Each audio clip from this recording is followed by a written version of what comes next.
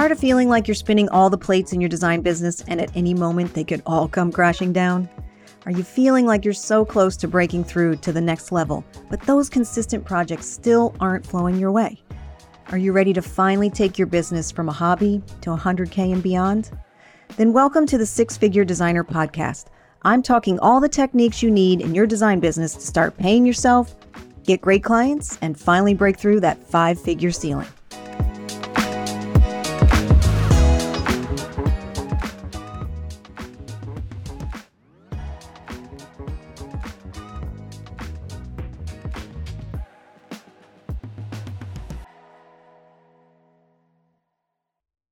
Do you ever think to yourself, I am so effing over it. Running a business is just too hard. I'm killing myself for my clients and I'm not even making any money.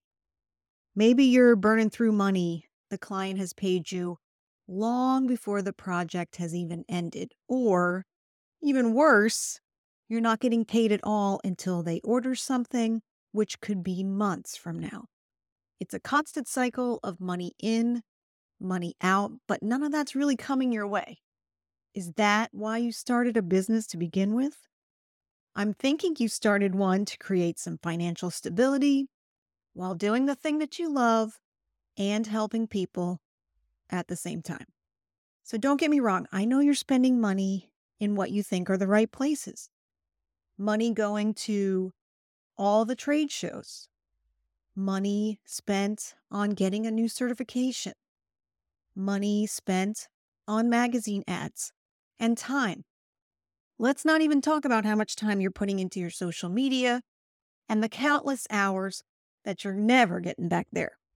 So you're doing all the right things that you think great designers should do, but you're still not making very much money. So what's the problem? When does the payback come in? When does it all get easier? When do you get to design? Why aren't you making any money? So let's talk a little bit about why this is happening. There are 3 major mistakes I see designers doing that are making it so much harder for them to be successful. Full disclosure, I used to do all these things too, so you're not alone. But it just doesn't have to be that hard. So let me tell you about a mistake I made when I first started my business. Right in the beginning, I made almost no money at the end of that year. I was struggling to grow my business and I went to the trade shows. And while, of course, the ticket to the show was free, I spent a ton of money on airfare, hotel, food, all the incidentals that you go and spend while you're gone out of the office, not to mention being out of the office for several days. So I walked around the show for a few days and met up with some designer friends. I got to discover some cool new products, and I even met some famous designers. I was totally inspired when I left the show to go home.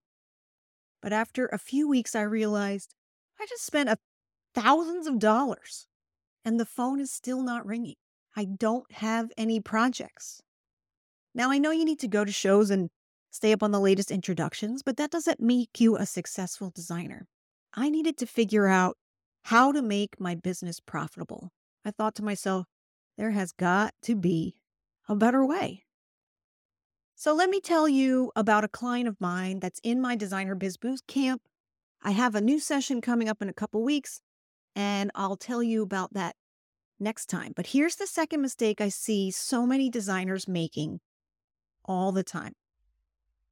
Jenna had been a designer forever, but had recently started her own business. So in an effort to provide the very best customer service, she was answering every email and call and text that came in from a client or her contractor the moment it arrived. And so she was feeling scattered and overwhelmed and she could never get anything accomplished. Gee, I wonder why, right? I did that too. And let me tell you, you don't realize how much time you're wasting and literally burning profit by doing it this way. And this brings me to the third mistake that I see that's costing you profit in your business. I think I made this one for over 10 years before I figured out how not to do it anymore. It was posting just job site photos and befores and afters every single day on social media. I spent so much time thinking about what picture to use, what to say, research the hashtags that were going to make this thing go viral, right? And then there was the scheduling, constantly watching to see how many likes and comments that I got. So you don't realize how many hours you're spending on this one aspect of your business, which may or may not be bringing in business. It may or may not be working. What's the cost of that? Not to mention the psychological aspect of scrolling others' feeds, thinking they have better work, they're doing more than you. It's a never-ending cycle. What if those hours were spent working on something that generated great leads to your business? You'd be okay with spending that time, right? What if instead you thought about your best referral sources and spent those hours cultivating that aspect of your business? So my client, Emily, who's in my Designer Biz Bootcamp, it starts in a couple weeks. This was one of the first things I helped her with. I helped her stop spending time on getting caught up in the posting and instead showed her my framework and my toolkit on how to connect with her local referral sources like realtors, builders, and vendors. So she went from getting 1 to 2 leads a week to 4 or more. So if you'd like to join me on my next cohort of the Designer Biz Bootcamp, there's a sign-up page in the show notes. Next week, I'm interviewing Robin, who is a website designer, and she's going to help you bring a lot more curb appeal to your website. We're going to talk about one small change that you can make that's going to make a huge difference in the quality of leads you attract. See you soon.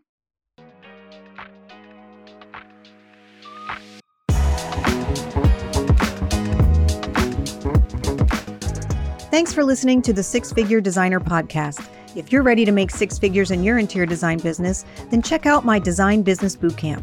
Our next session starts soon, so let's get you to 6 figures stat.